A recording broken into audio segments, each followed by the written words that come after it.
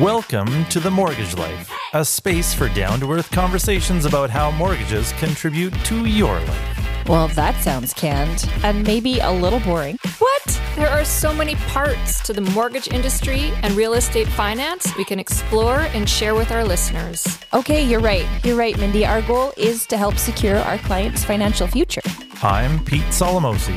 I'm Mindy Bodwin. And I'm Sue Solomosi. We're your hosts. Welcome to The Mortgage Life.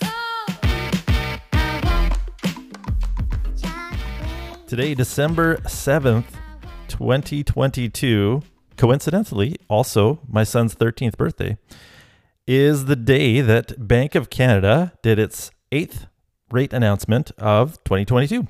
And surprise, surprise, Mindy, what happened? Well, I don't know if it was anticipated to be as big as it was, but Bank of Canada increased their key policy rate another 0.5%. So we are sitting at, you know what? I have prime in front of me, but what is the key policy rate? Is it 4? So it's 4.25. So it went from 4.25. Yeah. 3.75 up to 4.25, which means what for most people? Most people don't have the Bank of Canada rate, but they'll have their own, the banks have their prime rate. So what does that mean for prime rate? Yeah, so if you do have an adjustable or variable rate mortgage or a home equity line of credit, expect the communication to come from your lender that they will be adjusting their prime rate. I can tell you right now in our own email inboxes, we have not received that communication yet. But if the banks and lenders do what they've done all year, they typically do match the Bank of Canada's rate increase to their prime rate, which would mean that the prime lending rate would be 6.45%. I did see a question this morning. Someone was curious about how much the rate has increased this year. How much has it jumped since 1 year ago right now? 4%. This time last year, we were sitting at 2.45. Now we're at 6.45. And Pete, you had a interesting stat. So there's 8 interest rate announcements that the Bank of Canada pre-schedules every year. 7 of those announcements resulted in rate increases this year, which nobody anticipated. Nobody anticipated that. Right.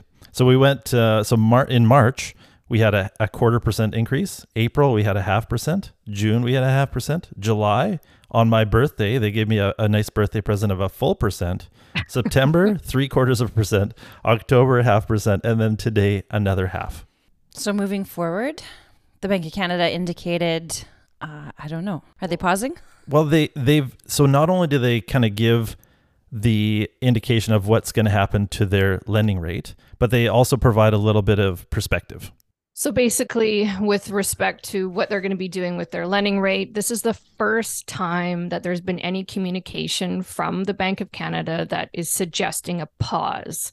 So again, I'm not making this promise. They're just saying they're going to consider whether the policy interest rate needs to rise further to bring supply and demand back into balance.